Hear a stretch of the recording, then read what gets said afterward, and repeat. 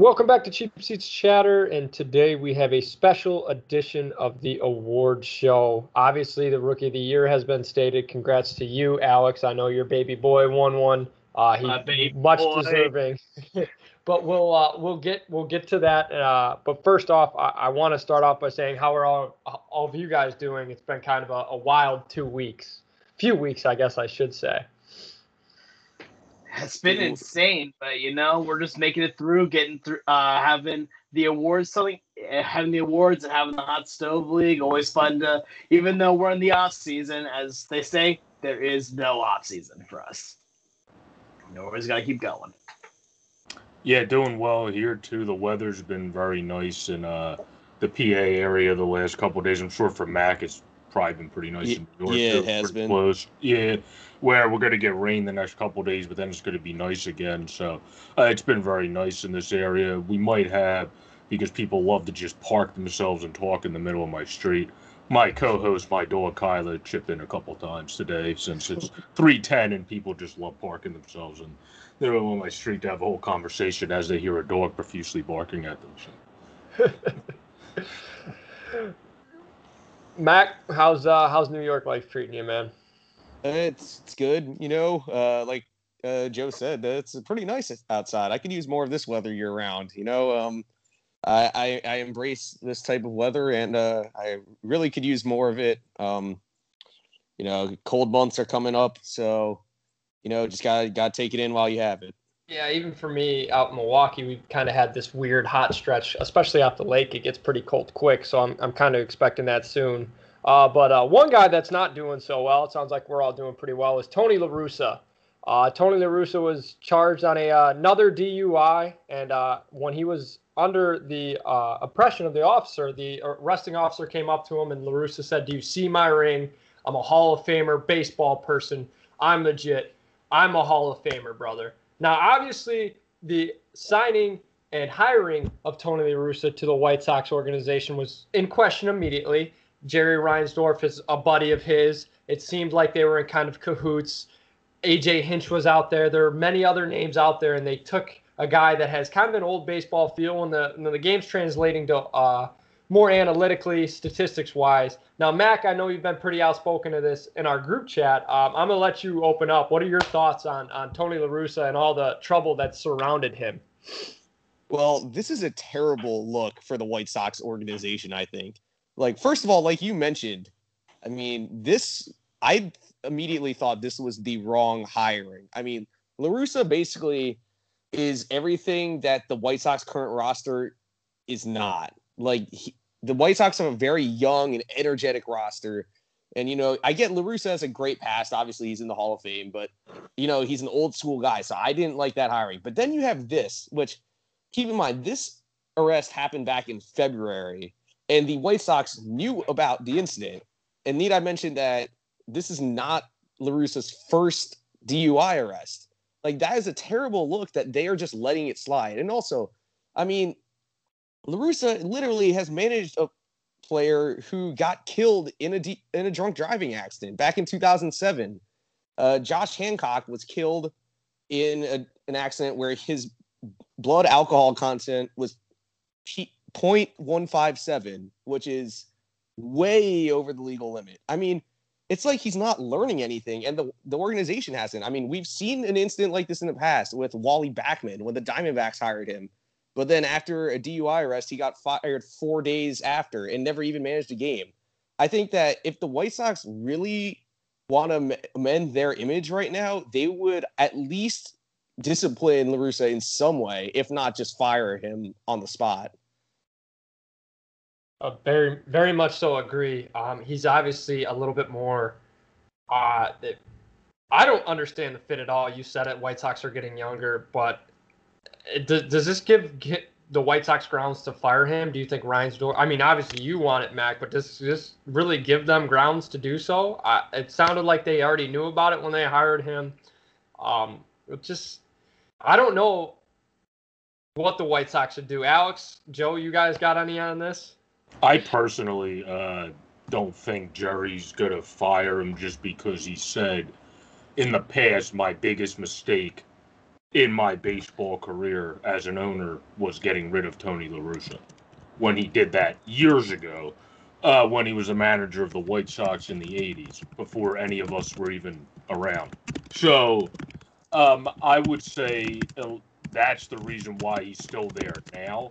I think in other circumstances, and if you had somebody um, that didn't have that former relationship, he would have already been gone, and it would have been like as quick as the Beltron getting hired by the Mets. Sorry, Mac, but and then leaving. You got a good manager there now, anyway. So and then that would be as quick as that was. I think it's literally the only thing that's saving La Russa's job right now is literally the fact that he has a former relationship and he's very buddy with Jerry Reinsdorf.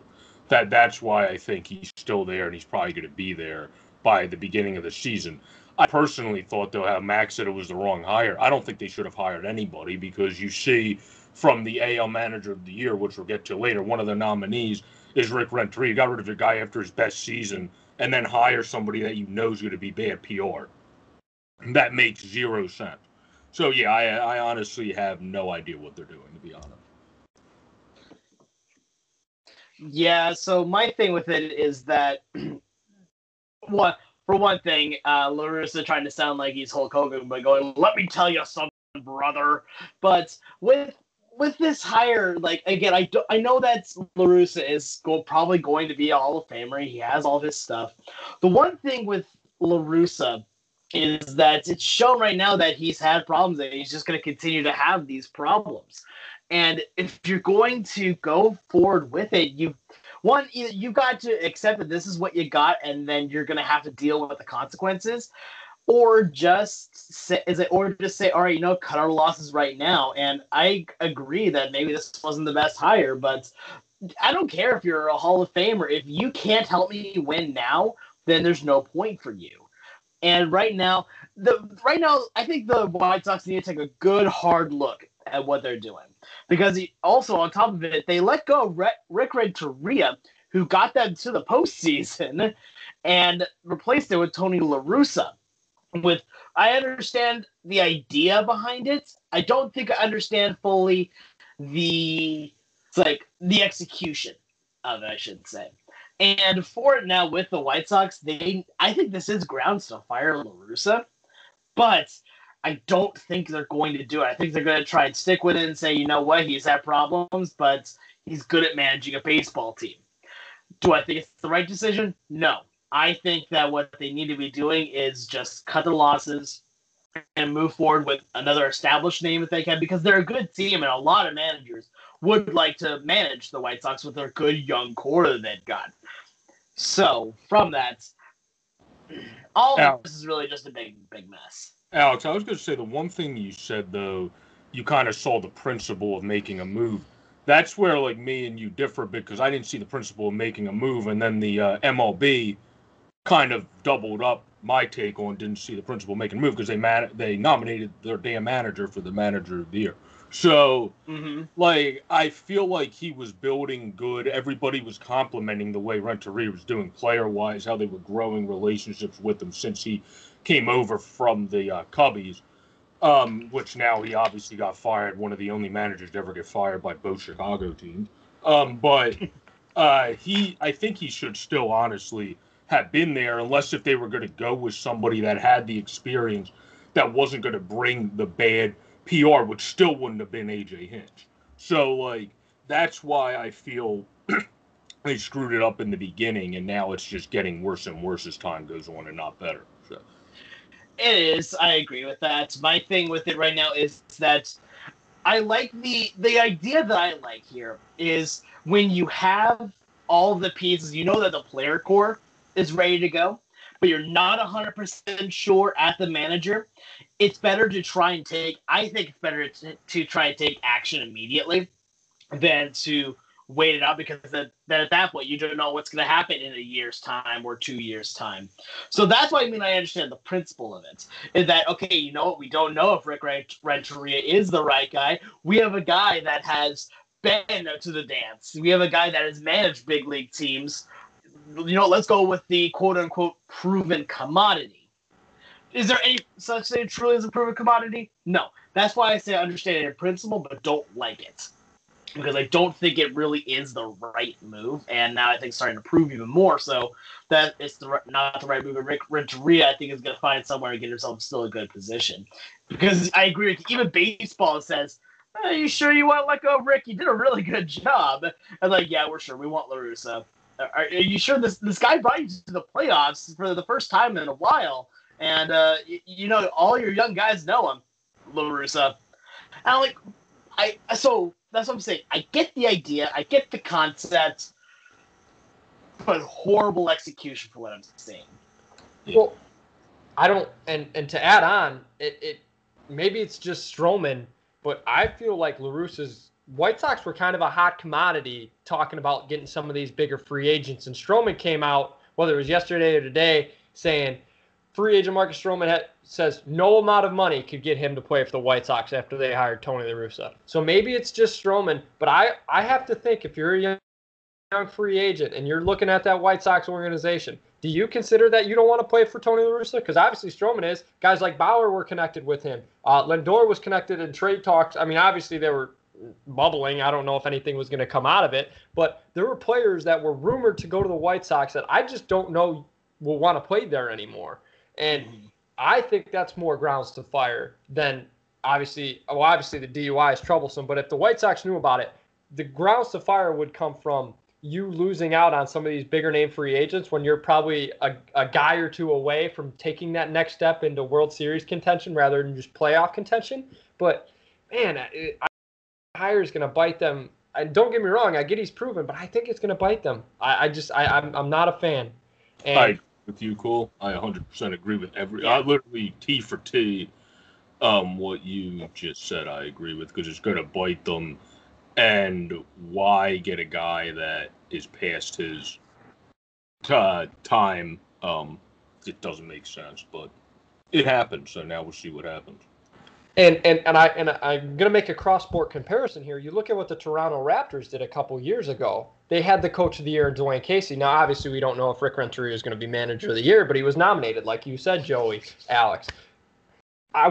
They fired their Coach of the Year, hired Nick Nurse, and obviously they added Kawhi Leonard, which it's a huge addition. But they went to a guy that was within the system. He embraced analytics with Nick Nurse, and they won the title. Now, I'm not saying the White Sox are going to win the title. Basketball and baseball are very two different ideas, but you see that these teams are going younger in other sports, and I just feel like the White Sox went the complete opposite way. And obviously, Reinsdorf is a key piece of that decision, but when you do that, I don't feel like any free agents are going to embrace that, and I feel like the guys that the White Sox were in conversation of, I'm going to keep reiterating this, they're going to strike out on him because I don't know if they're going to want to go play for La Russa.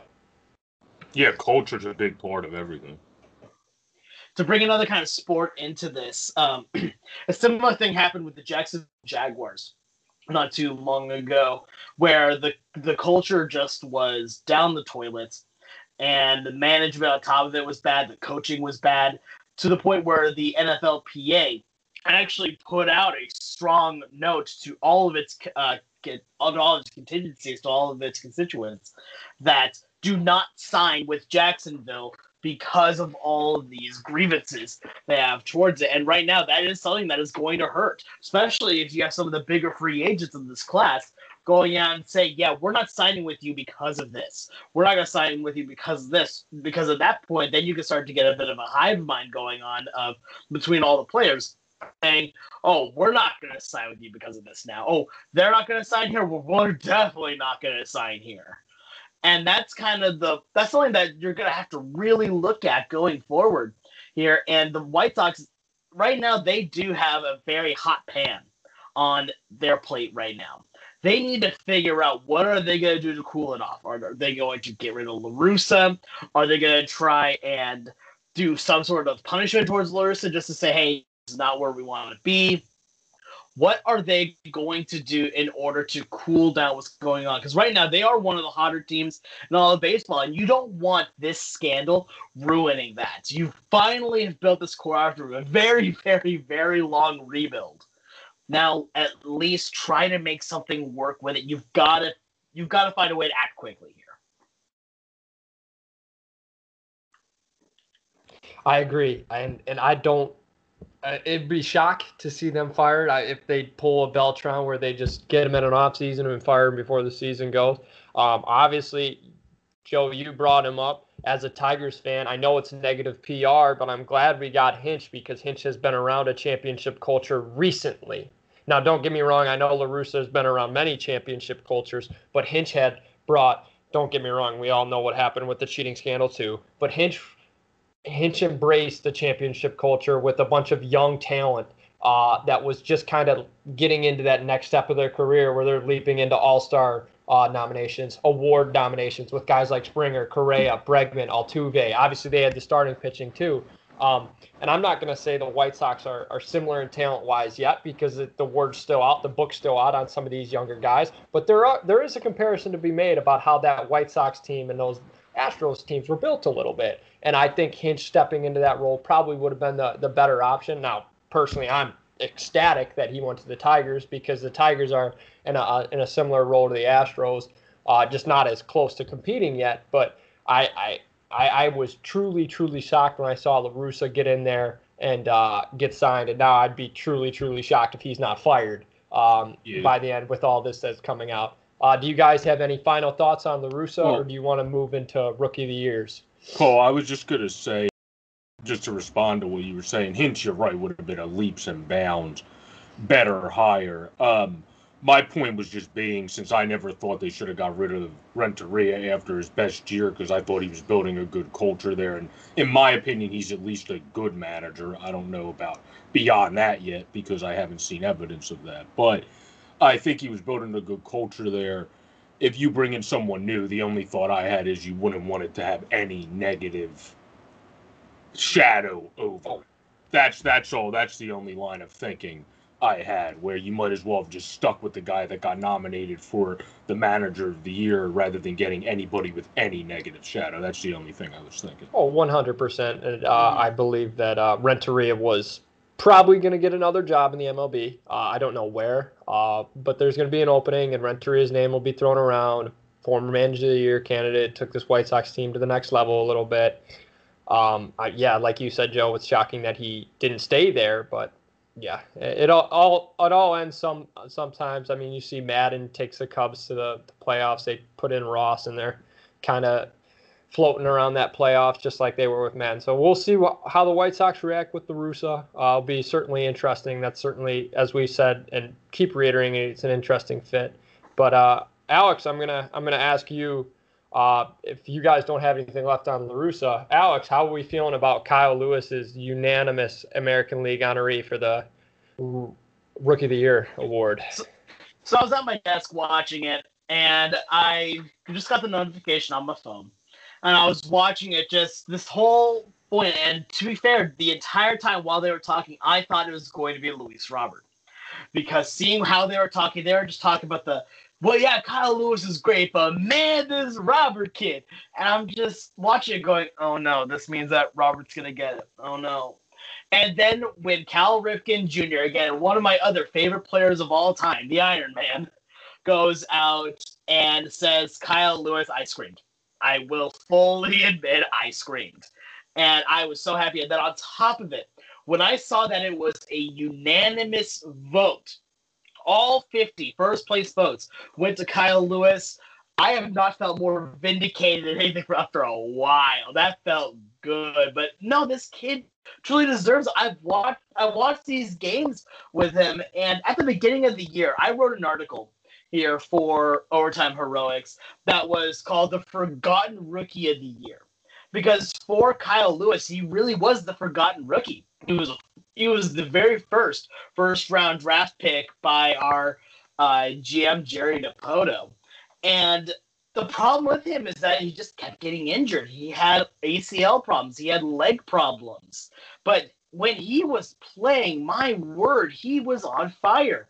I was actually in the stands over in Everett here for the Aqua Sox when he hit his very first professional home run.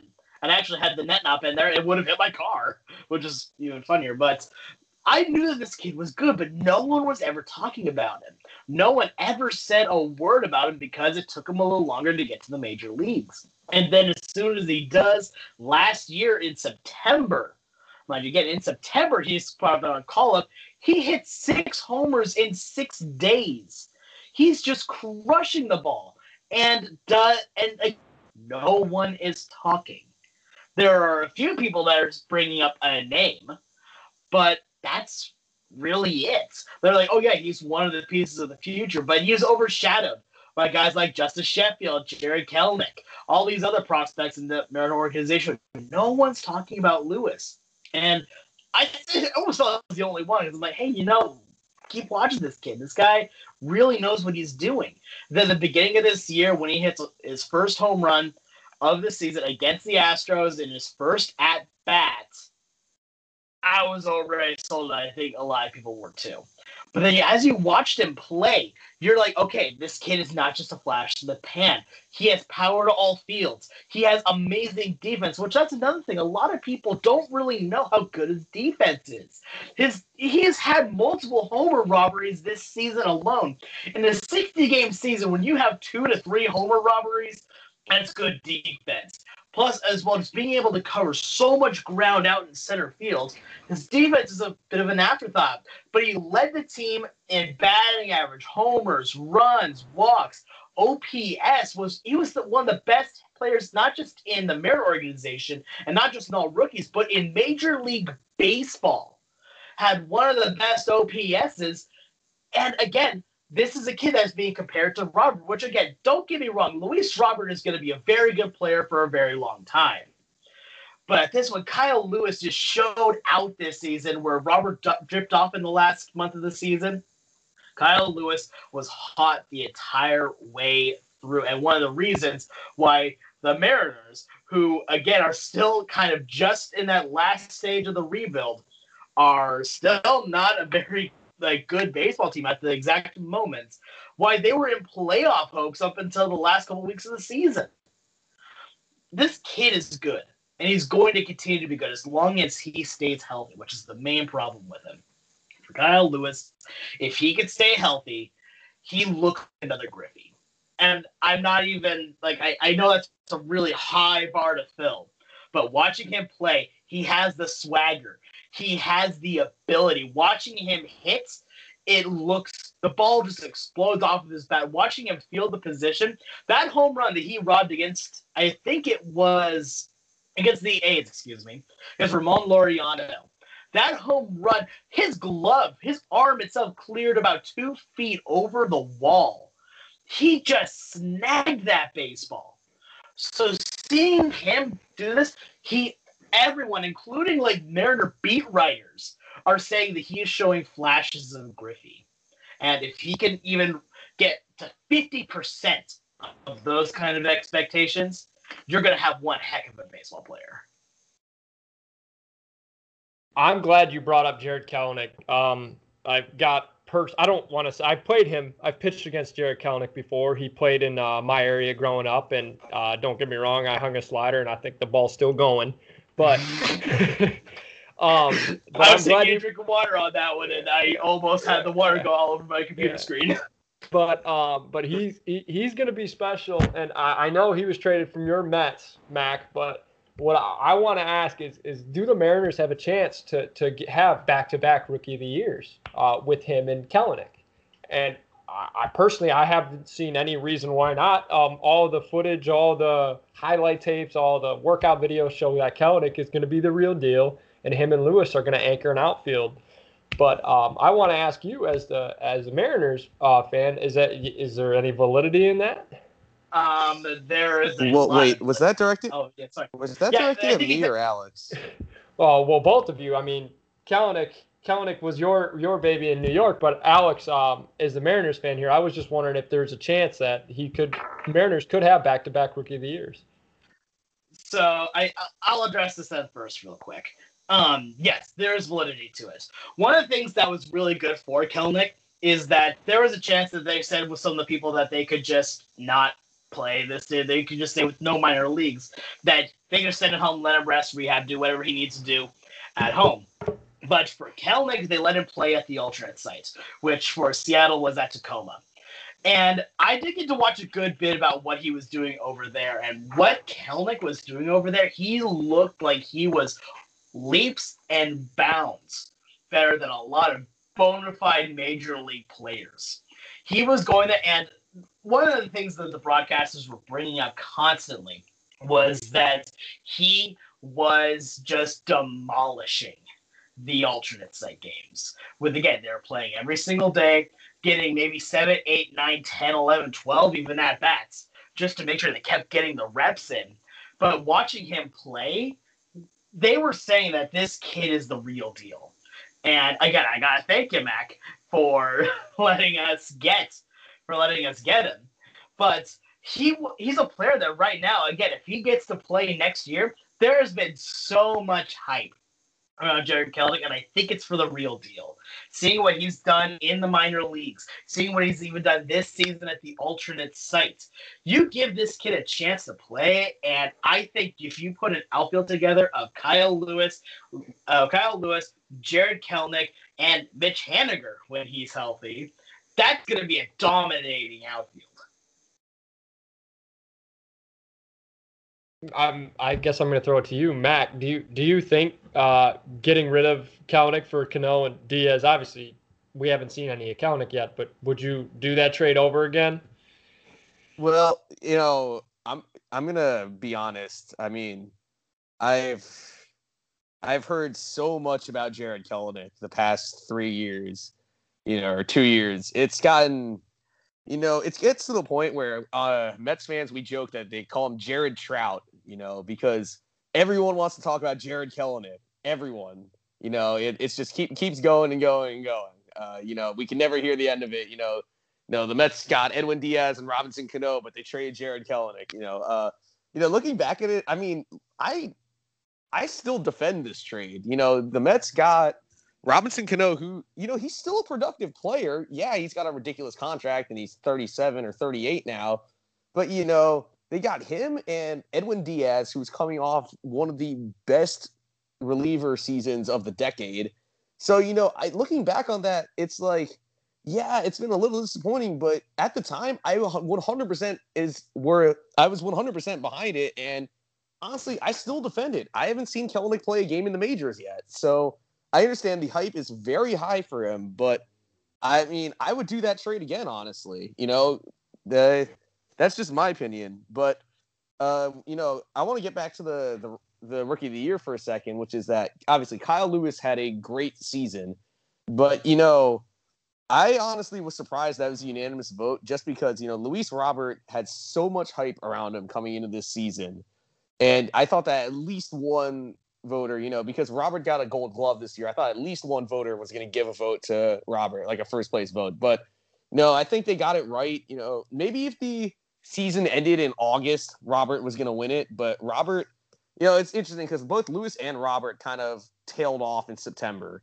Kyle Lewis only had a 550 OPS in September, but Robert only had a 409 OPS in September and only hit one homer in September. So, I think they made the right decision. I think Lewis has a bright future ahead of him. And, I can't wait to see him keep playing. And I know I was just, saying my thing on Kelnick, but if they were to run that outfield the way they're expected to, I would be very happy for them. I have a soft spot for the Mariners, and, I'm looking forward to seeing those guys play together.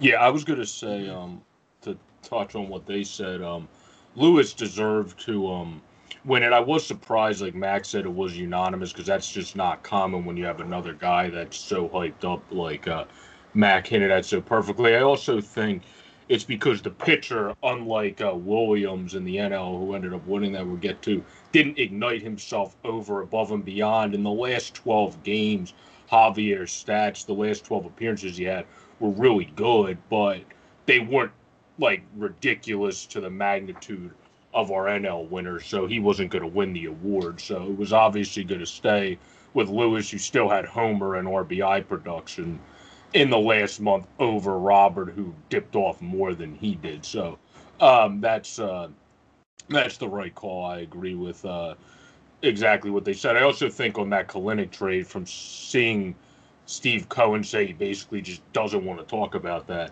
that never would have been made if he was the owner at the time. Yeah, so if I can bring one thing on this as well, talking about the trade, I would definitely do it again in a heartbeat, obviously, and not even just for Kelnick, but also getting players that have helped also the Mariners in Justin Dunn, who is right now projected to be one of the 5 starters of the future for Seattle, as well as Jay Bruce, who then went on and helped us get other prospects going on. But going back to the Rookie of the Year for this little bit, I think it was fully deserved, as my 20-minute rant probably showed.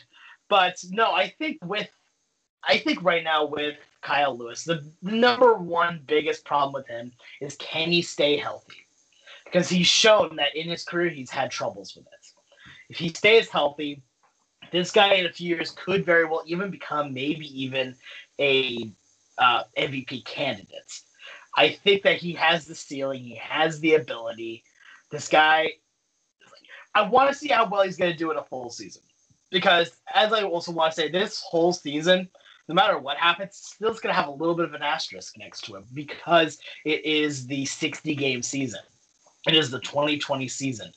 2021 is going to be a big test for a lot of people, especially for Lewis and Robert, who, for Robert, had one good month. He had one good month, and then September happened. So I want to see how all these people are going to do, because I think that both these players have incredible talent. Both of these players are incredible ball players. I just want to see how well when we get back to regular baseball. I think that could apply for both Rookie of the Years. If I'm going to transition, Devin Williams won the NL Rookie of the Year. This one was I scratched my head at a little bit. I'm not going to lie. I know he had a very, very good season, and the numbers were a little bit off the wall of how dominant he really was. That changeup really proved to be an elite pitch, one of the best pitches in baseball. But the name that I just thought was a kind of stick it in there, and it's not going to be even questioned, with Jake Cronenworth in San Diego. I mean, looking at him, obviously it's a product of a very good lineup. You have Machado and Hosmer, who had a little bit of a better season than he's showed in the past few. Tatis was a breakout. You had a lot of weapons in there, and Cronenworth, I feel like, got lost in the shuffle a little bit. You mentioned that Kyle Lewis out west, kind of fans didn't really know who he was. You look at Cronenworth, 285, 4 homers, 20 RBIs, OPS of 831. It's pretty good for a player that's coming in as rookie season. I don't know. What are your guys' thoughts on the Devin Williams versus Jake Cronenworth? Because I could have been swayed either way, but I for sure thought it was going to be Cronenworth, knowing I thought what the MLB would do. I honestly thought, because of Alex, each time we do the West Coast podcast, and then I looked up some stuff to prove his point. He's right. There's usually an East Coast bias with the award. It would more be between Bohm and Williams, but because if you look in the end, Bohm only had 12 less at-bats than Cronenworth, so the whole Cronenworth played a lot more than him, didn't really play, since 12 at-bats is not a lot. I would say their stats are very close. It kind of depends which way you want to go, because Cronenworth's OPS plus was a 128 with 20 RBIs and a 285 and a 477 slugging and 831 OPS with 172 at-bats. Where at 160 at-bats, Bohm had a 136 OPS plus, 481 slugging, and .881 OPS. So that you could have won one of those two position players. Normally, I'm surprised when it goes pitcher, just because it's not. Normally, you tend to see it go position player. I think it's just because Williams went above and beyond what your normal bounds are for a reliever, especially a rookie reliever, like 53 strikeouts in 27 innings and a sub-1 ERA by a long shot at a 33, a .33 ERA, and you went 4-1 as a reliever in that short amount of innings. Like, I think he won just because it was more of a pop factor, and obviously In sports, sometimes we like to sensationalize things, and that was a huge oh my god like thing with a pitcher type year. And I think if the year went like Alex hinted at as an actual baseball season, we probably would have saw him balance out as a pitcher and one of the position players win. That's just the way I feel about it. But I do think in the end, this one was the close one that could have went either way, where the AL should have went to Kyle Lewis, and this one was the one that really could have went between anybody because he just had a pitching season that's not going to be replicated for a while from a rookie, especially a rookie reliever. I just want to jump in. Well, okay. So what I was gonna say was first, I want to give huge props to this entire National League rookie class. This was an insanely good rookie group. I mean, you look at the voting, and it was pretty close. I mean, Williams narrowly beat out Bohm and Cronenworth, who tied, and then remember Tony Gonsolin got one first place vote. And then you look at the rest of the field, Dustin May, Brian Hayes, Andres Jimenez, he did well for the Mets this year, and Sixto Sanchez and Ian Anderson both came up, had huge impacts for the Marlins and the Braves. And then you got a guy like David Peterson who had a strong year, and he didn't get a single vote. That's just how good the rookie of the year field was this year. But honestly, Williams, I think why I wasn't really expecting him to get it because he's a relief pitcher and he wasn't even the closer this year. He didn't have a single save. I mean, obviously he had a great year, but they were still running Hader out as the closer. And, the last reliever or the last group of relievers to get it, like Houston Street and Craig Kimbrell and Andrew Bailey, those guys were all closers. So I think when I really started to realize that Williams had a shot was when he got given the NL Reliever of the Year award, because I think at that point, when you already win an award like that, you are on the right track to win Rookie of the Year. So I'm not quite sure. Cronenworth had a great year. He was also very versatile. He played a few different positions, and Bohm came up later in the year and also did very well. Those were the three finalists, and then Gonsolin, May, Hayes probably had a shot, but he didn't come up until very late in the year, although he was fantastic. But Williams, I'm not going to say he was undeserving. It's just that, relievers, I feel like don't normally win these type of awards. So, I thought Cronenworth was going to get it, but I think Williams is a very deserving winner. Yeah, I'm on the same boat that I thought Cronenworth was going to get it. And the fact that he finished third and then he tied with Alec Bohm in the votes for all, I believe it was, tied 74 points, 6 first place votes for Cronenworth, 9 first place votes for Bohm.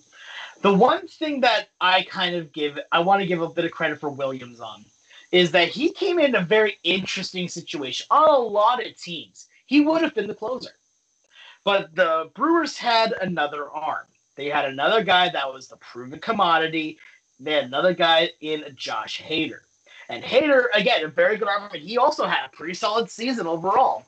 So the problem is that you see what that team has, and they're not just going to immediately go away from the proven commodity. They're going to say, okay, we have you. Let's see how you do with Hader. Hader's still going to be the main guy. But the other thing with Williams was that he forced his way into the conversation. Where the Brewers were thinking, hey, do we maybe give him a chance to be a closer? And the problem was Josh Hader was doing also really good. So now Williams just has to be, okay, I guess I'm just going to be the next guy, but I'm going to be the best next guy that I can be. And that's what happened with him. For Williams, right now, in everything that he did, yes, he did not get a chance to save because Hader was in front of him, but you put him on a bunch of other teams. I mean, heck, you put him on my Mariners, he's definitely the closer. He's probably going to be your 7th, 8th, and 9th inning guy with how bad our bullpen is. But regardless, you see this, and he was put into a very odd situation where the fact of he was good enough to be the closer. He just couldn't be the closer because someone else more proven was in front of him. And that's why I think he does deserve this, because even in that position where he isn't the 9th inning guy, he was lights out. He was fantastic this season. You see what he's done, and you're thinking, wow, the Brewers have two closers on their team. Once you get into the 8th inning with a lead for the Brewers, you are giving it up because you got Williams and you got Hader to work on. So that's my take on it, is that Williams could have been the closer on a bunch of other teams, but that still does not hurt his candidacy for Rookie of the Year. Well deserved. Okay. I understand Williams is pretty good, and I'm glad you brought up the flexibility thing with him being able to pitch whenever they needed him to. Basically, that's kind of where the league is headed, Alex. But let's say the Brewers want to make him a closer, and we're just spitballing here. Would you trade Josh Hader if you know that Williams is going to be this good? Would you consider a Josh Hader deal to anybody? I'll open this to the floor. I'll brought up my name. I'll say I think first. I would say yes, but I would also look at what you have. You have two elite relievers right now, where you have Hader and you got Williams. That's a very powerful commodity. You take a look at a lot of the best teams of the last 20 years, and a lot of them have 1-2, 3 even in the relief corps. But with this, where you have that kind of flexibility now to be able to say, all right, if we want to have dual closership, let's take a look at who the three are and let's play handiness here a little bit. And then at that point, as a manager, having that confidence, that peace of mind that no matter who you put in of those two, more than likely the job's going to get done. And from that, I think at that point, it becomes a big luxury to have both Williams and Hader. But if you're starting to feel like, you know what, Hader wants to only be the closer, then you have to kind of gauge that from Hader himself. And if you think that he's not going to be able to work well in an 8th inning role, or if he's not going to work well splitting time, then at that point, trade him strike while the iron's hot. Trade him while he's having a great season. Well, let's not forget where Hader started, because Hader did not come up as a closer. He actually came up as a very similar role to what Williams did, because they had Jeremy Jeffress. I believe it was Jeremy Jeffress at the back end of that bullpen. Obviously, Hader overtook him. And what the Brewers are doing with bullpen arms and developing them is pretty special out there. You look at Corbin Burns is another guy that came up as a bullpen guy now. He's one of their best starters. Woodruff was a long relief guy. He's now one of their best starters. They develop pitching in a way that is unique through the bullpen, almost similar to what the Rays are doing. Obviously, I don't think it is as good as the Rays, but that's where I think maybe Hader is considered in a trade, because they obviously can develop arms. You need help in the lineup. Yelich can't do everything for you. Lorenzo Cain opted out. That was a big opt-out last season, don't get me wrong. But you signed Justin Smoke. He wasn't as good as you thought he would be. Obviously, that was kind of a risk taken anyway. Orlando Arcia is not the shortstop he panned out to be. The second, Keston Hiura is just okay for now. He'll probably develop into something. And Braun's gone. You lost Moustakas over the offseason. So maybe a trade for trading Hader to bolster the offense, get a young proven prospect, or get a proven guy, or get a young prospect just to bolster that offense, get some help for Yelich. Might not be the worst deal in the world, knowing that you can develop bullpen arms, because it's shown that to be that way for the past few years. I'd like to just because I actually was just writing an article, I think it was like a week or two ago, about trade ideas for the offseason. I said that maybe it is time for the Brewers to trade Hader. If you look at it, Hader kind of had a down year. His walk rate basically doubled from the year before. His home run rate was once again high. I think it's time to give Williams a shot. And I said that, the Brewers, Cole, you kind of hinted at it. Their roster's kind of in shambles, and, they squeaked into the playoffs and then got just smacked around by the Dodgers. I mean, I think this would be the opportunity to trade Hader. I mean, they need so much to fix their roster right now that I think they can afford to trade him, get some nice pieces in return. Well, he almost feels like an Aroldis Chapman type, hard throwing southpaws, had their best years in the NL Central.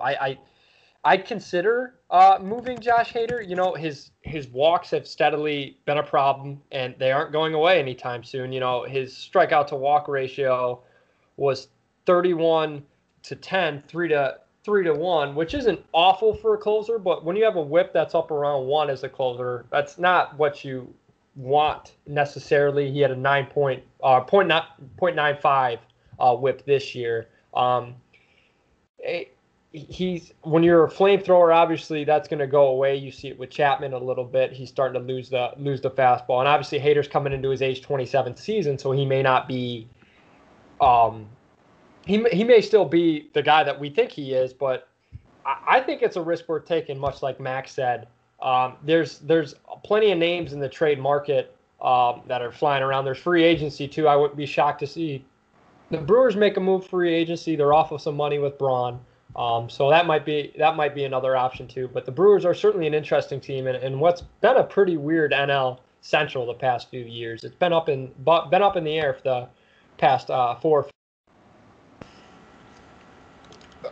Do you guys have anything else on Devin Williams, or do you want to move to the Cy Young Award, which I think AL's just wrapped up to Shane Bieber? Yeah. So I ask this because I think this is the more interesting discussion here. Who's your number 2? For me, just to give them some good news in all their disparity right now, I would give it to Keuchel because he had a 2.1 WAR and actually carried. The reason they brought him in was to be the veteran manning a young. Leading the youngsters along, which is exactly what the young pitchers also credited him to helping them do. So he pitched pretty well. I would go with him, but I was a toss up between him and Maeda. It was tough for me to pick between those two, but I'll give it to Keuchel. No love to Garrett Cole. Well, if I could jump in here, I don't like the Yankees, so I usually am not going to give stuff to the Yankees. Yeah, I mean, throwing my bias aside, I mean, my thing is with Keuchel, the surface numbers are very good, 1.99 ERA, but my issue is his peripherals are not as good, and because of that, it's just hard to give him.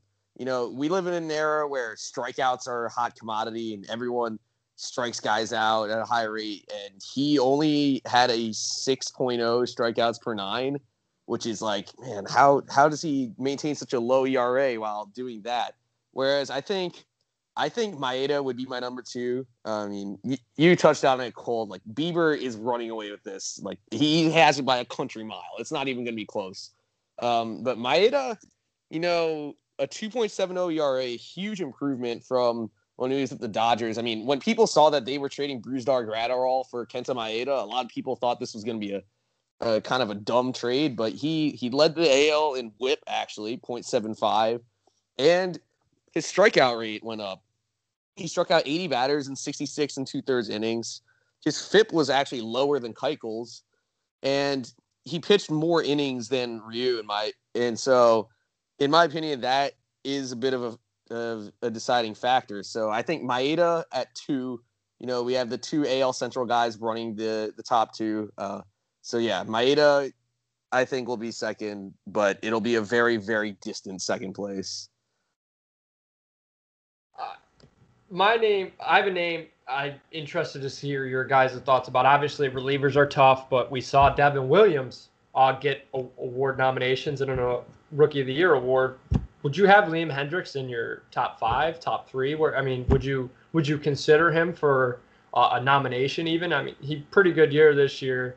ERA less than 2, big amount of saves, 14 saves, 37 strikeouts, 3 walks. That's pretty impressive. I feel like it'd be tough to write him off as a nomination.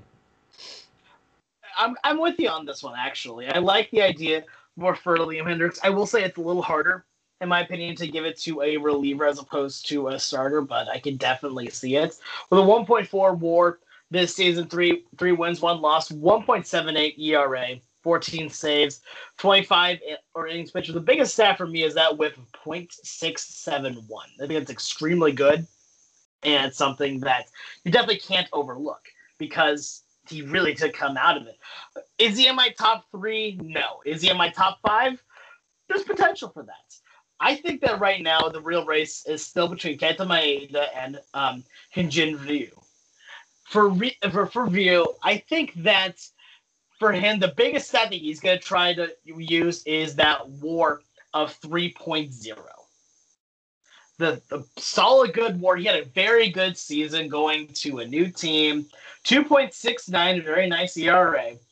And a whip of 1.149 is also really good. But then I take a look at Kenta Maeda. The only thing that Maeda does not have opposed to Ryu is the WAR. The ERA is basically the exact same at 2.70. 11 games, 11 starts, 66 and 2/3 innings pitched, 80 strikeouts, and a whip of .750. That's outstanding. Do I think he's going to be the number one? Not even close. We've already agreed it's Shane Bieber. Shane Bieber. But Kenta Maeda's put together a very good season. I think he's going to be number 2. It's going to be close between him and Ryu. But I think Maeda has number 2 locked up. Agreed. I think the argument for number 2 in the AL Cy Young is pretty similar to the NL Cy Young award race, in which the fact that there are plenty of names that are deserving. A few obviously stand out. And that's where I'm going to ask you guys the next question, because we just debated the AL Cy Young number 2 spot. Who wins the NL Cy Young? Who's your 1 and 2 in the NL? Is it DeGrom, Mac? I all bias aside, I think he's probably the favorite here.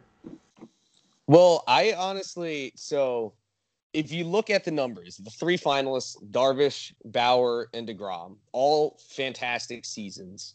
This is going to be a very close race because all 3 have great cases. You look at Bauer, he has the traditional ERA. He won the ERA title. He was a 1.73. His whip was .795, also the best in the league. His ERA plus at 2.76, which is insanely good, also best in the league. And then you look at DeGrom, who, first of all, his stuff looked like it was better than ever this year somehow. It's hard to think that a guy who's won 2 consecutive Cy Youngs has somehow gotten better. But this year he struck out 104 batters in 68 innings, which is an NL best 13.8 strikeouts per 9. His FIP was also lower than Bauer's at 2.26. He allowed fewer homers. That's a big deal these days. His ERA was higher at 2.38, and he only won 4 games because what's new, the Mets offense didn't score for him really. And then you look at Darvish, who his strikeout rate was 11 per 9, which is lower than both DeGrom and Bauer's, but he led the league in FIP. So, and he allowed fewer homers than both of them. So between these 3, I really want to say DeGrom, and my vote would go to him personally, all bias aside. I'm being honest. I'm a Mets fan, but at the same time, I think DeGrom would get my vote. But I think, if the voters, I'm not sure how much they are going to embrace the advanced stats necessarily. So I think Bauer probably ends up winning it, but my personal vote would go to DeGrom. And that's understandable. I like the reasoning for that, and I agree with you to a point. My thing is that I really like the ERA stat. I know there's problems with it, but I really like the ERA stat. With Trevor Bauer having an ERA of 1.73 for a starting pitcher, that's insane. Then having a whip of .795, also insane. And on top of it, he gets over 100 strikeouts. He gets 100 strikeouts, and 73 innings pitched. Bauer really did an amazing job this season and definitely did a good job knowing that this was a contract year. So now he's going to get a big contract somewhere. But I think that right now Bauer just barely edges out DeGrom. But one person I want to make sure we're still talking about a little bit is Yu Darvish. Darvish, 2.7 WAR, an ERA of 2.01, 93 strikeouts, over 76 innings pitched, a really good win-loss record, 8-3. Again, a lot of problems with win-loss record, just another thing in this case. But then a whip of under 1 is also really important to try and take a look at. The best starting pitchers are going to have a whip of under 1. And Yu Darvish is definitely there. I think he's at least in the conversation, but I do think that Bauer takes number 1, with DeGrom taking 2 and Darvish taking 3.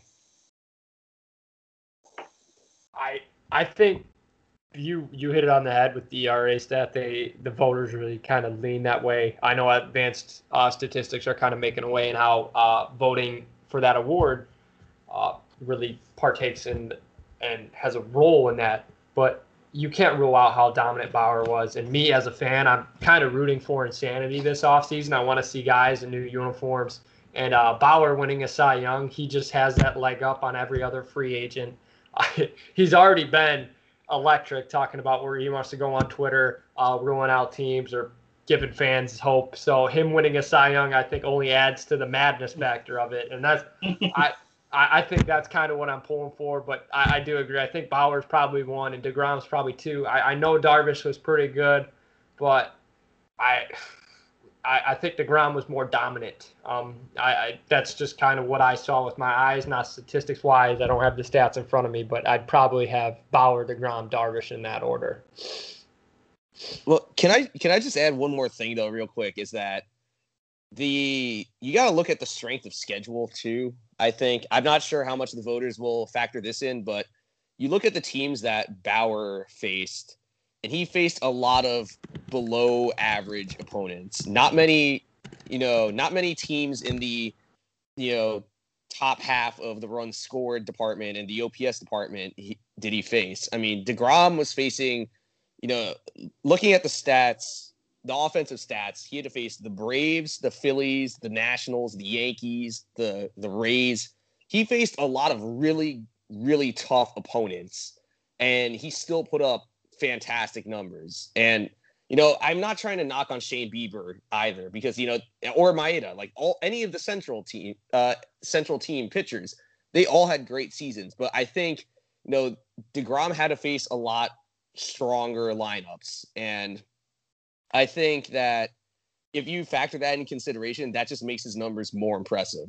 But I think the voters will probably end up picking Bauer, but I just thought that that's something else that could come into consideration. Yeah, Mac, that's why, which is going to sound surprising since I'm a Phillies fan, but if I had a vote, I would have to put DeGrom at 1 and Bauer at 2. I personally, though, would put a vote also. I think a guy that should have got talked about more in this award talk. Yu Darvish did have a very, very, very good season, but another guy that didn't get mentioned, he had a 2.4 WAR, 2.09 ERA, and 93 strikeouts and 69 innings pitched, was Denison Lamet. But because he didn't get mentioned in the award thing, I would put Darvish, but he would be my 4th, and if I could put him 3rd, he would actually be my 3rd, because I just really like how he emerged for the Padres, one of the teams that everybody obviously got attracted to this year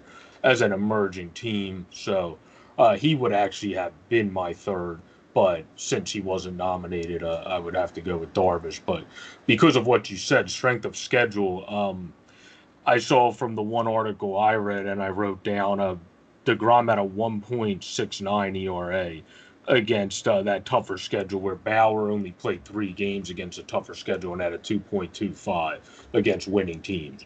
So I would say for that reason, I would put him at 1, DeGrom, put Bauer at 2, and then if I could, I would put Lamet at 3, but I guess it has to be Darvish. So. Well, I'm glad you guys are bringing up.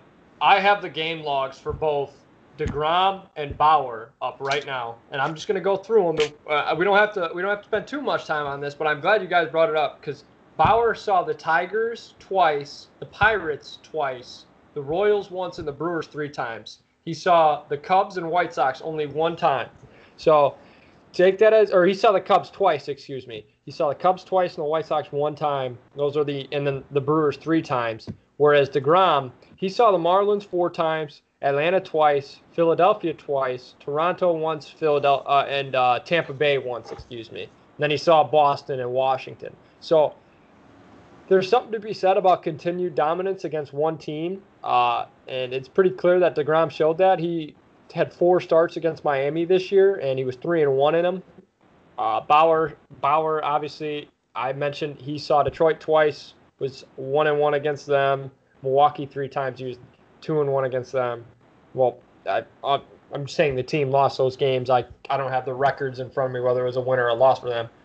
I think it's closer than what we think. Obviously, the Central was more weak than the East, but when you look at the game-by-game logs, they kind of played the bottom half, bottom tier playoff teams, that bottom 4, with DeGrom obviously seeing Tampa Bay once, and Atlanta twice. So he saw a little bit more of it, but I don't know. Bauer was dominant. He threw well in the games he was supposed to.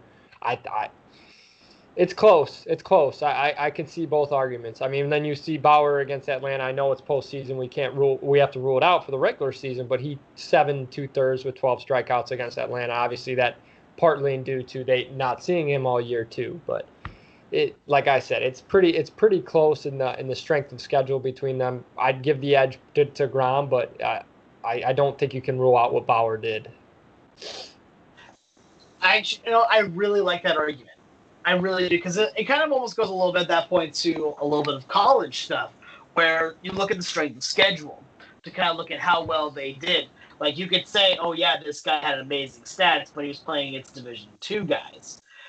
And you can I'm not going to say anybody's Division II in baseball, obviously, but I think it's a fair assumption to say that the East Division is a little stronger than the Central one, where you take a look at the teams that have just come out of those sides. DeGrom had a lot tougher people to face, and I think that's a decently fair thing to say. You know what? I think you swayed me. I think I'm going to put DeGrom over Bauer, but it's still really close. Agree. Either way you lean, they're both good candidates. They're both probably the top 2 pitchers in the NL. Obviously, Darvish and LeMay. Another name that we left out, Aaron Nola was pretty good this year. Max Fried was pretty good this year. If we want to hit on the East Coast a little bit more, but either way you go. Next up is Manager of the Year. We're going to start in the AL. Names everywhere. Obviously, we talked about Rick Renteria with the White Sox. If postseason was ever included, do you think Kevin Cash lost his nomination? I think that even though Kevin Cash made in my opinion, one of the worst postseason World Series decisions in recent history, I still think that Kevin Cash, for taking his team to the World Series, is definitely up there. I think that I would go with Kevin Cash. Seeing what he has done with a pretty young team, not even a pretty young team, but with a team that is kind of been built out of a lot of other people's scraps and then definitely built up from there. I think he's done a fantastic job. Rick Renteria also deserves a lot of accolades for what he was able to do and being able to finally, quote-unquote, end the rebuild for this as well. Charlie Montoya as well gets some work too with that, but I think of the 3 of them, I think I would have to go with Kevin Cash. I just think with the players that he had to work with the team that he had to do with, a lot of people could have just written them off, and then you talk about, again, being in a tough East Division. I think he did a fantastic job with that team. He really found out how to work with the players that he had, as opposed to just saying, all right, go ahead and keep with it, you're riding the hot hands and all that. He really learned how to work a team like that. And Kevin Cash did a fantastic job. I would go with Cash. I personally agree. I don't think there's a name for it. Obviously, Manager of the Year usually goes to the manager of the team that usually plays over their head, I guess would be the way to put it. And obviously, the Rays really played over their head. A lot of teams penciled them in as, a 4 to 5 seed with this new playoff, mid-tier probably lose to the Yankees in the AL East, and they won. They ended up being one of the top teams in the AL and going on to the World Series. So I think you can't rule that out. And Kevin Cash is probably your AL Manager of the Year.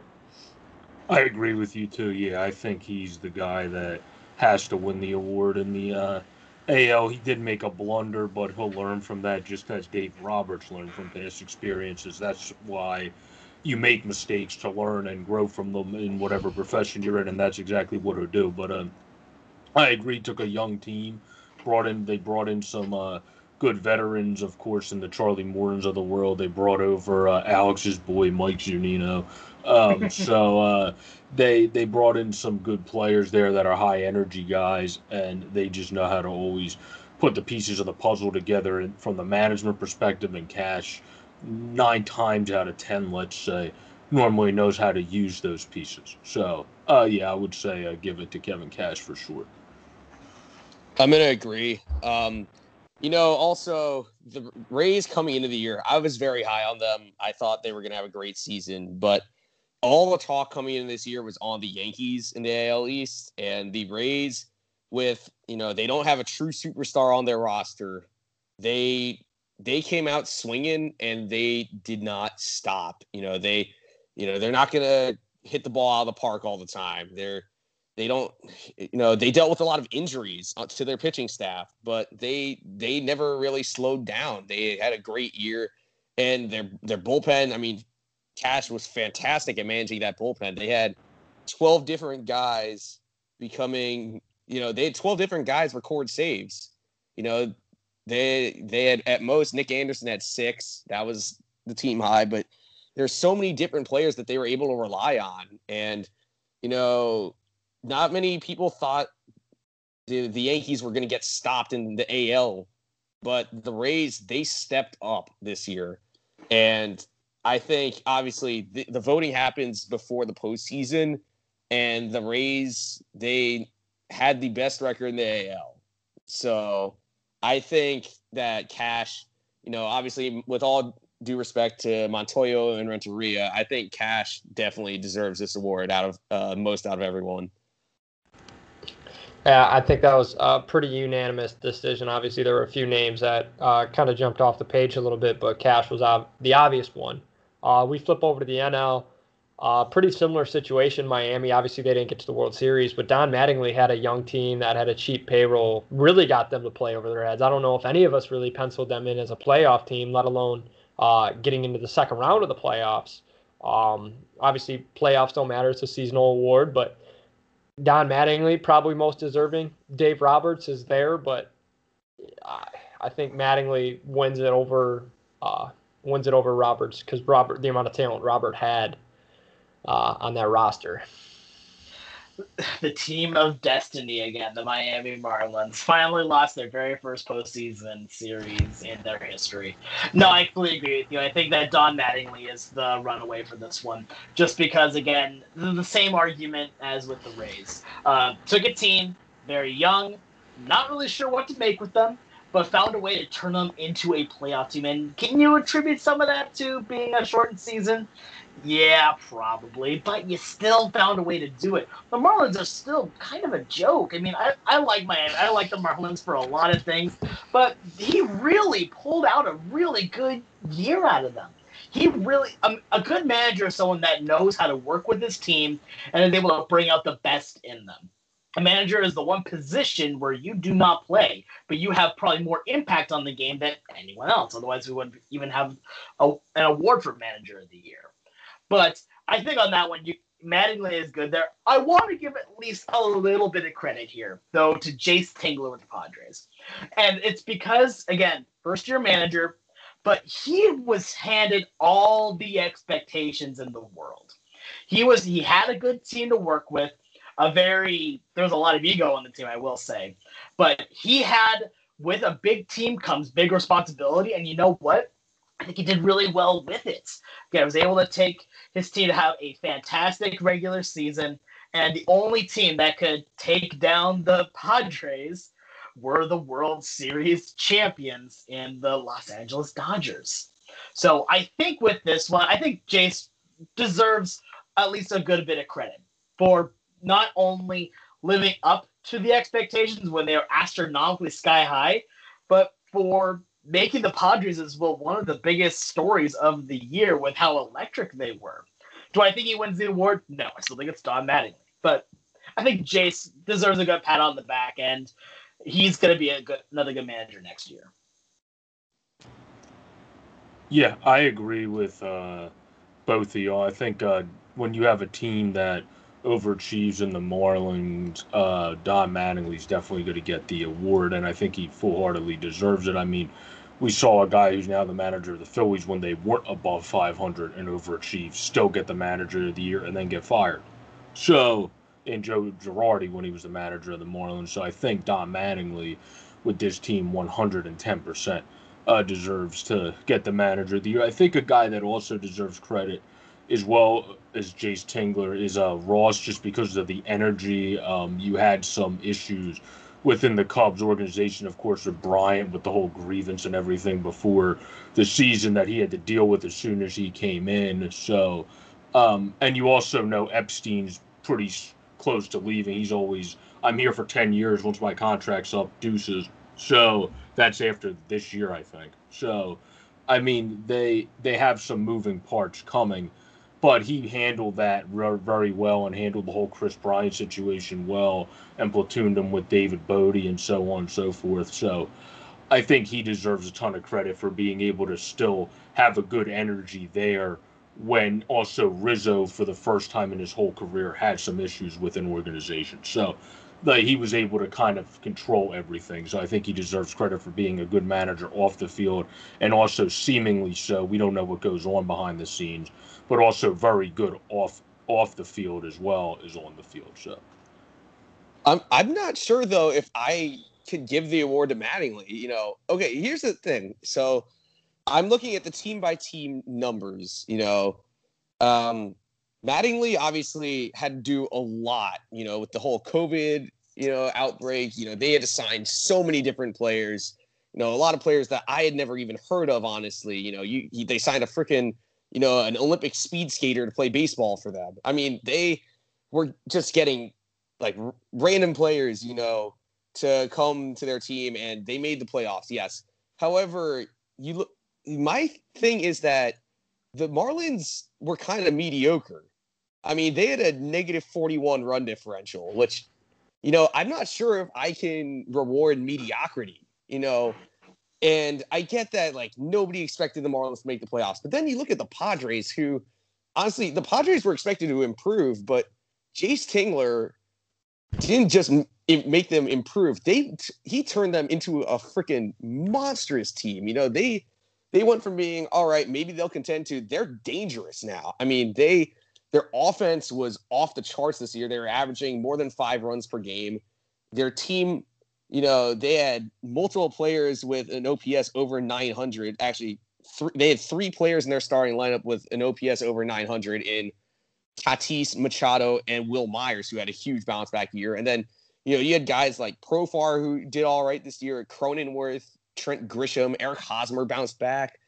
I mean, and then, this is a team that has always been sellers at the deadline the past few years, and they were buyers this year. They got Mike Clevenger, and they got Austin Nola. They were just, they lost Kirby Yates for the year at the beginning of the year to his arm problem. But I think, in my opinion, Jace Tingler gets my vote just because he took a young up-and-coming team and made them serious contenders this year.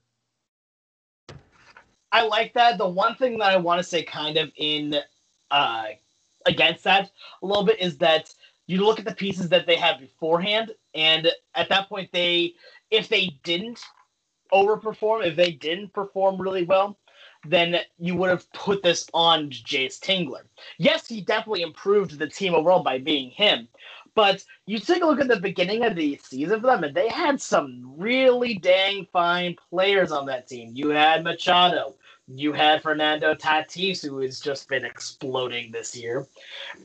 You had a lot of really good players, and they were finally able to buy, but on that one, that's also with, he was able to do what he needed to do with the team, and he definitely overperformed, which is why I like it. The one thing that I want to say with Mattingly, yes, the run differential was absolutely horrifying, but at the end of the day,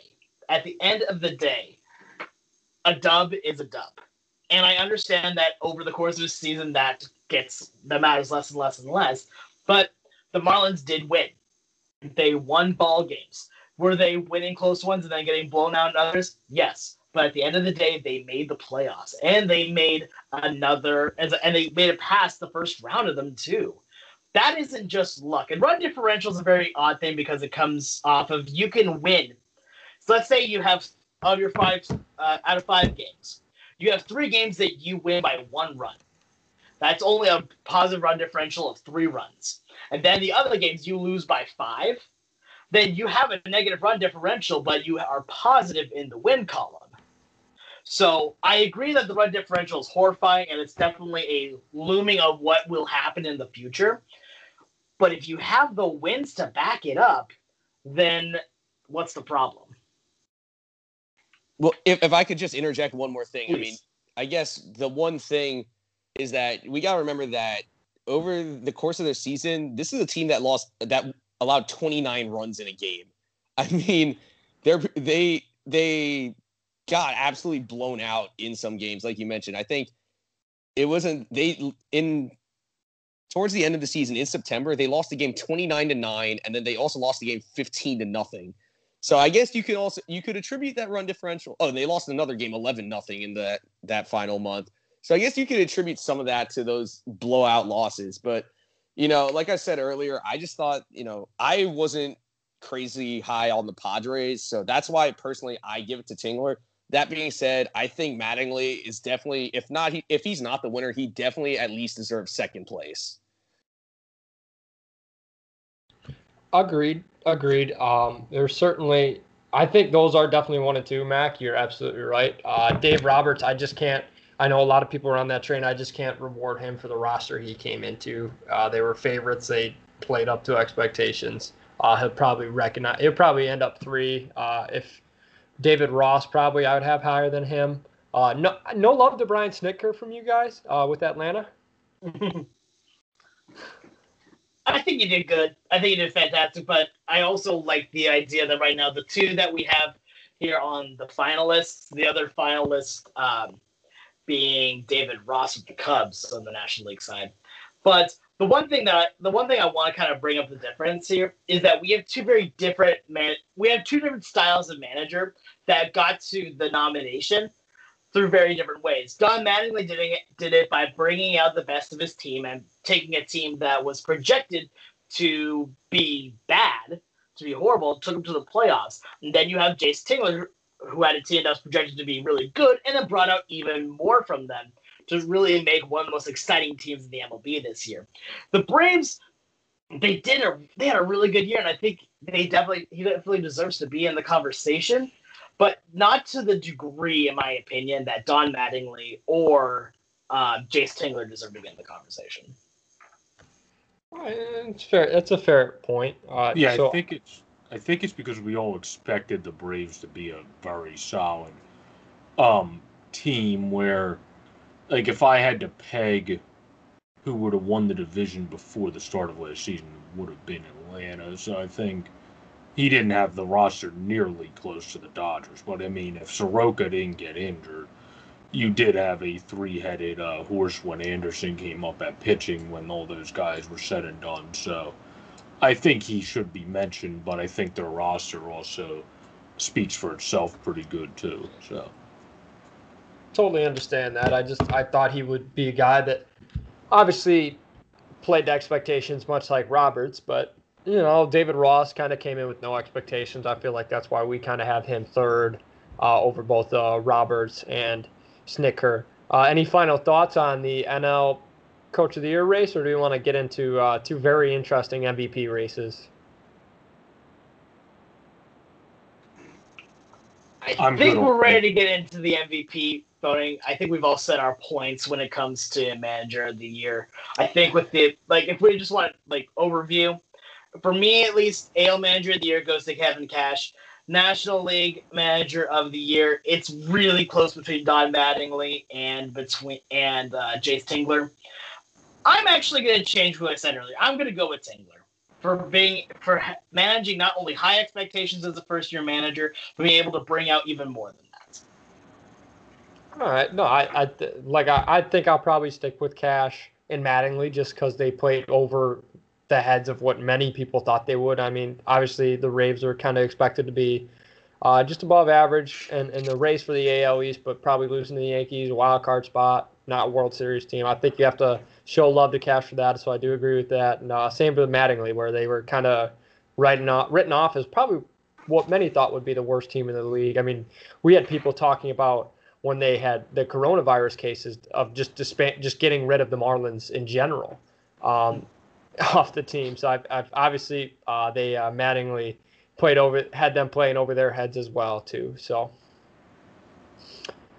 this is where it gets interesting though. Two very very I'd say contended races of AL and NL MVP. Which do you guys want to start with?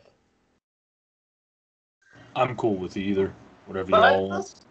I'll start with the American League because I like the guys that we got for the American League MVP race. We'll start in the American League. Am I the only one that has Jose Abreu at number 1? No, I put him at 1-2, just simply. My thing that ruled out, it would become a two-person race between LeMahieu and Abreu because I'm not awarding somebody. The one article I read when prepping for this said Ramirez was hitting 245 up to September 10th, and I'm not rewarding someone with an MVP for 16 games.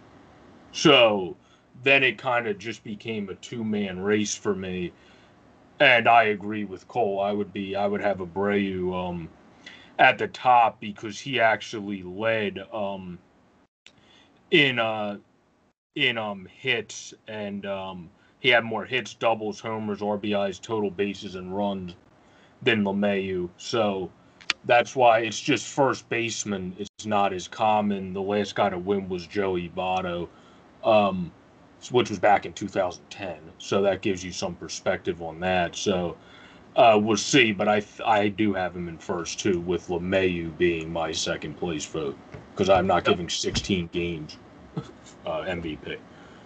Yeah, I'm with you. I'm with you guys on this one as well. You see what he's done: 76 hits, 60 RBIs, 19 homers, slugging .617 with an OPS of just under 1,000, then 148 total bases. I mean, Jose Abreu was an absolute monster this year. They're plain cut and dry. He was absolutely fantastic. The only thing that I give LeMahieu for is that he had a much higher batting average at .364, which, don't get me wrong, that's a very, very, very good batting average. But you see everything else. I really like Jose Abreu just for the pure stats that he brought up.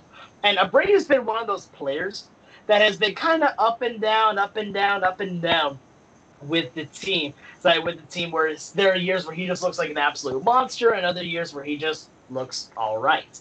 This was a year that he looked like an absolute monster. 60 RBIs against 76 hits over 60 games. I think that's a very, very important stat line to look at. But he also led the league in slugging percentage at .617. That's the big number to take a look at here for him. I think right now he had himself a heck of a season, and he deserves the award. And I'm going to agree, go ahead, Matt. Dude. Well, yeah.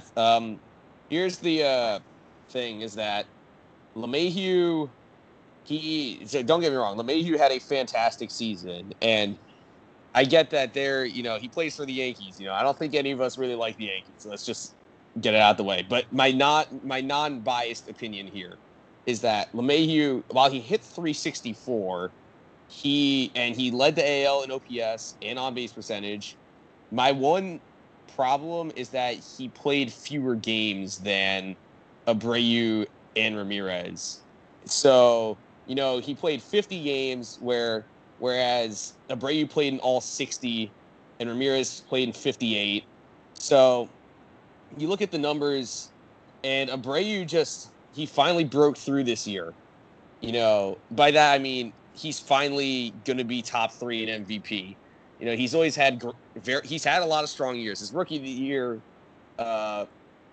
when he won rookie of the year in 2014, that was his best season up to date probably. But this year, he plays in all 60 games. He leads the AL in hits and slugging percentage, and then leads the majors in total bases and RBI.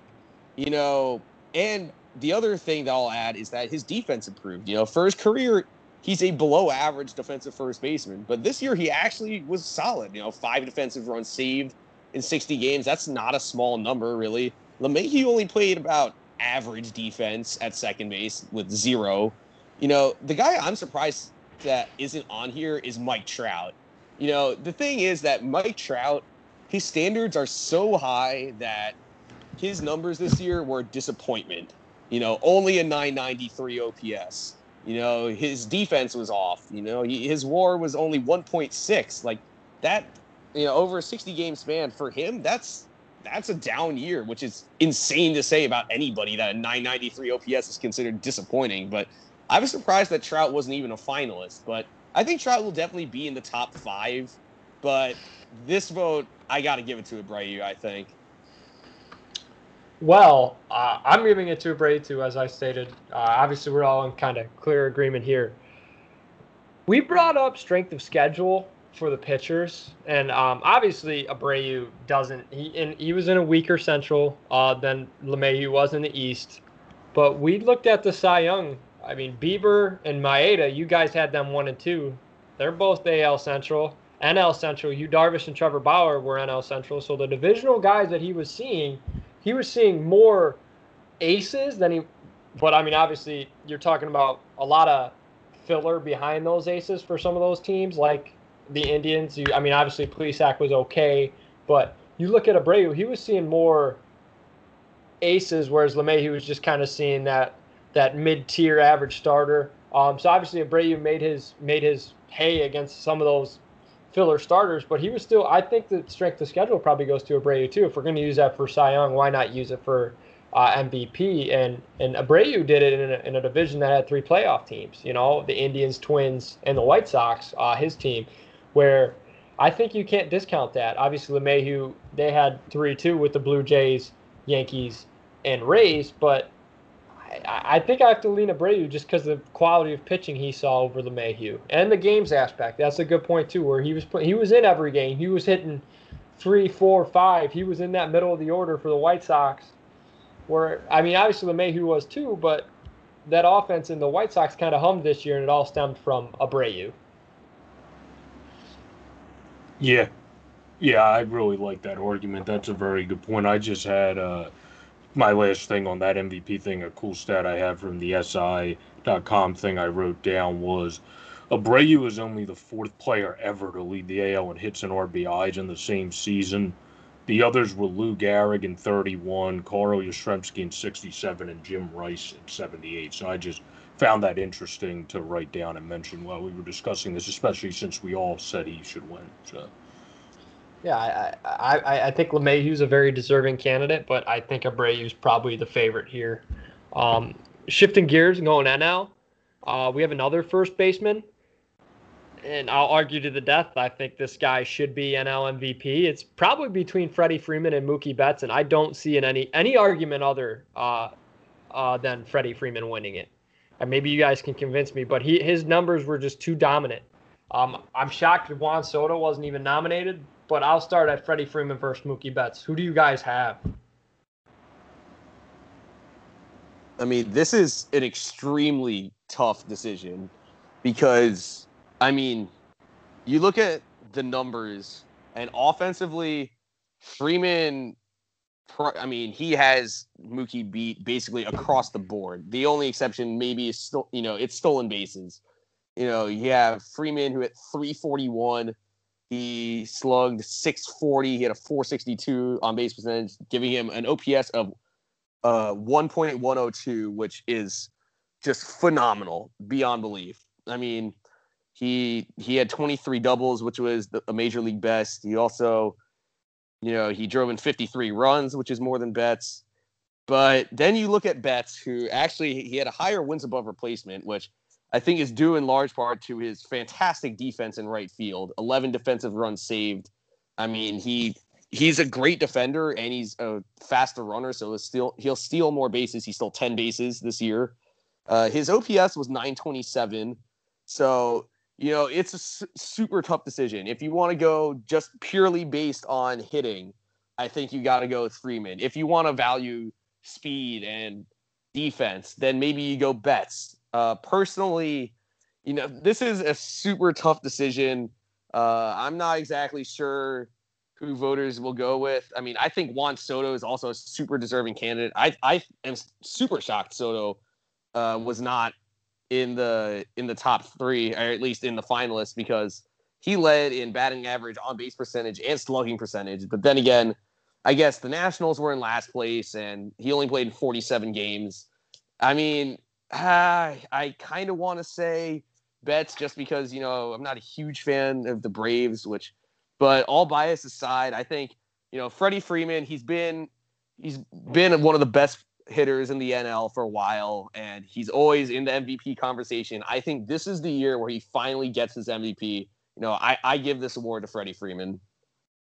If you're looking for someone to argue against Freddie Freeman, I'm not going to be that guy. Freddie Freeman, I think, wins it. And here's the other thing I want to say. Yes, we have all the hitting metrics. I'm going to get to those in just a second. But we talked about defense as well being as good, as big of a stat as it is. Mookie Betts had 4 errors during this 2020 season, all of them out in right field. How many errors did Freddie Freeman have? 1. He had 1 error the entire season over at first base, which is, I think, this is something that gets looked over way too often. The first baseman is not as easy of a defensive position as people say it is, especially when you have there's a lot of chances for errors. Because, again, you have people, not only are you getting balls hit at you, you also have to field all these other balls thrown by the team at second, third, short. And I don't know if you've seen, but not all those throws are perfect. Really, not all those throws are really good throws. A lot of the times, there are throws that are in the dirt. There are throws that are up over your head. And you have to be able to adapt in a split second to not only know where is that ball going to go, but if that ball is going to bounce, you've got to be able to make that pick and save that out. Because if you don't get the ball on that one, guess what? You just let another guy get on base and took away an out from your pitcher. It is surprisingly a pretty dang hard position to play, and there is a ton of chances for errors, and he only had 1 error this season. So defensively, he did just fine. He did pretty darn well. Now you take a look at the hitting stats. What did he just do? I don't know. Let's just say that he batted this season .341 average, 13 homers, 73 hits on the season. Even actually stolen bases with 53 RBIs, and then on top of it, led the league in runs. This guy did fantastic. Also, by the way, led the league in doubles with 23. Freddie Freeman was outstanding this year. He really showed that he is the franchise first baseman. And kind of like what we talked about with Abreu as well, that hitting is one thing that is extremely important for a first baseman. You've got to be able to hit if you're going to play first. And Freddie showed that in spades, having himself a fantastic year. On top of it, having an OPS of not just over 1,000, but an OPS of over 1,100 with 1,102. This is a good hitter who had himself a fantastic year. Defense, I can understand about trying to have speed and trying to have all that. But you know what? When you hit just this good and your defense in my opinion, a pretty prominent position where there is a lot of chances for error, he did fantastic at that. I think right now Freddie Freeman is by far and away right now my number 1. Yeah, for me as well, Freeman's my number 1. And for me, the stat that I took down, again, which you probably find in my 2 main sports, hockey and baseball, I do like comparing people to just stats that only a couple people have ever had. In the times that matter the most, Freeman was also the guy that stepped up the most. He hit 423, which is just ridiculous, with runners in scoring position, and had slugged 885 in those situations, which only Bonds, Mantle, and Ruth ever have done anything better than that. So I think because of being big in those clutch situations, he also had more runs scored and total bases and RBIs, as Alex was getting at. I think he fully deserves it, and he finally is going to get it, and this is going to be a big thing for him, and it's going to be great to see. So, I just want to give a quick shout out though to the third finalist, Manny Machado. Machado, he had a down year in 2019. It was very disappointing. Only 796 OPS. First year of a $300 million contract. I'm gonna be honest, I did not expect him to rebound the way he did, and he was phenomenal this year. I know a lot of the talk at the beginning of the year was going to Fernando Tatis Jr. before he kind of tailed off towards the end of the year. But Machado was fantastic this year. 950 OPS, played great defense at third base. I mean, he's great. I just don't think he's quite at the level of Freeman or Betts. And I just want to touch one more thing about the defense is that I'm not a huge fan of the errors statistic just because it's all human judgment. So, I mean, obviously Freeman only made one error, but, you could have an error where it's like, it's a tough hop at first base, or, Betts is going in and he jumps up to make a catch and just tips off his glove. That could be ruled an error somehow. It's tough to judge a player based on errors. But I understand your point, Alex, about Freeman, how he did play very good defense at first base. But, Betts was also on pace for a 30-30 season with the bat if you're going by a full season. And, a lot of voters will cater to that. But I think just narrowly, I got to give my vote to Freeman. You just don't see – obviously, you mentioned – the 162 game projections for Mookie Betts from this season, and I'd be interested to see what that kind of looked at for Freddie Freeman and a lot of these other guys too. We talked about it with Devin Williams.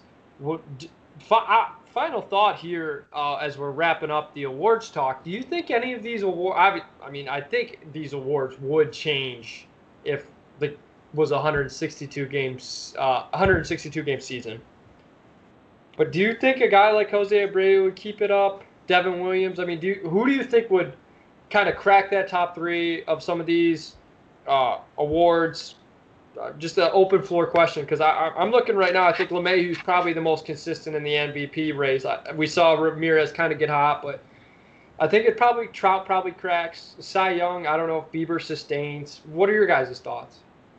Juan Soto, right man. Oh, go for it. Well, no, Alex, you can go, but I'll let you go first, Alex. Cool. So one of the things that I really don't like this whole idea of projected, because at that point, projected means you haven't done it yet. It's the same word with potential, is that you haven't done it yet. And in the short season, yes, we could talk about, they're projected to do this, they're projected to do this. Well, if you want to go back in years past, if we're going with projected, the Mariners would have been to the playoffs quite a few times by now, because they were projected to go in several years past. I don't like seeing projected because we know that baseball is an extremely unpredictable sport. Anything can happen in the game of baseball. That's why we love that there's 162 games in it, because anything can happen in that span. There is parity in the game. Anything can happen. I know I've already said that a few times. So seeing projected, yes, it's really good to see that these players have done well for this long. But as we saw even just this season, Luis Robert, for one of the candidates for Rookie of the Year, had an amazing first month and then just fell off the second month.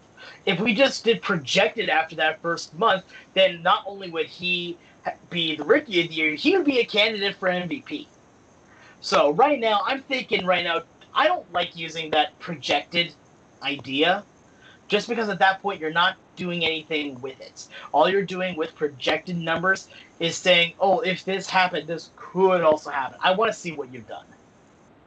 I'm gonna actually. I'm glad you brought that up, Alex, because we could talk or the word that projected is one thing, but then, people always talk about, oh, so-and-so is on pace, on pace for, I don't know. I remember in 2013 when the Mets got John Buck. John Buck had a monstrous first few weeks of the season. And, he was on pace to break Hack Wilson's RBI record and hit 56 homers. And then obviously John Buck, he wasn't the greatest hitter ever, completely fell off, But if we were, say the season did extend, I think guys like Mike Trout would have definitely heated up, maybe cracked the top 3 of the MVP voting. But the guy, I mentioned this earlier, Juan Soto was having an amazing season. And, if his team did better, maybe, he would definitely be a finalist. I mean, he had an insane year. And I think I'm really disappointed that he's not a finalist. I say this even as a rival observer. He is a fantastic player. For a 21-year-old, he plays the game the way most veterans do. It's crazy. He's only been in the league for 3 years, and he's only, he's a little less than 2 years older than I am, and he's tearing up the league already. I think Soto, he only played in 47 games too, which I guess sort of works against him, just like how I said for LeMahieu. So that's a guy, I mean, like I said earlier, even as someone who, is a Mets guy, like, I cannot wait to see what Juan Soto is going to do in the future. Agree. I think he's probably behind Trout. I'll say this. I think he's everything people thought Bryce Harper would be. And I know that's a bold statement, but I think he's probably going to be the second guy behind Trout for a long while now. Obviously, Betts is up there, but I think he's probably a top 5 player. And much like you said, Mac, he's probably in the MVP race if this is a 162-game season. So. Yeah, I think a guy, I agree. I think a guy that would have been interesting, too, if he kept increasing since he really got going after a first week and some change in the regular season was Corey Seager into the playoffs. Obviously, that carried through.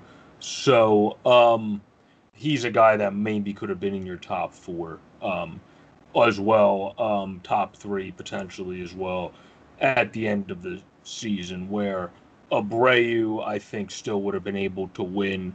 I do think in a full season, Ramirez might have been more deservingly so if he kept up his numbers from that 16-game streak mentioned third, where I feel like Trout, in my opinion, still should have been the third person since he only had those astronomical stats because he had a 16-game streak from September 10th onward. But that's just the way I look at it. I agree. Do you guys have any final thoughts? Obviously, we went heavy on the awards talk today. Do you guys have any final thoughts as we head into this hot stove off-season type deal? Or we want to wrap it up? I just want to say that I really miss baseball. I mean, all this talk, all this off-season talk, and even some of the writing I've been doing. I mean, I just did something about free agent contracts. I cannot wait for baseball to come back. I know it's only been a week or 2 since the World Series ended, but man, it's just hard. Football's only on 1 day a week, really, for me. I mean, I'll watch the one game where the Steelers play, but other than that, it's hard when there's no baseball on TV. I think baseball also, it keeps me motivated sometimes. I really hope for a normal season in 2021, and I need baseball back as soon as possible. I'm with you on that. I really like the offseason just because I really like all the free agency talk, all the trade talk that goes on from all of this. I think that with this season, though, I'm just happy that we even had baseball this season because right now there was a lot of talk that there just wasn't going to be a 2020 season, which would have been the ultimate death of 2020. But you see this, and I'm just happy we even had baseball, but I am so ready for 2021 season, but I'm even more excited right now to see where some of these guys end up signing. because then that affects all of the, who we think is going to win, who are the best teams, yada, yada, yada.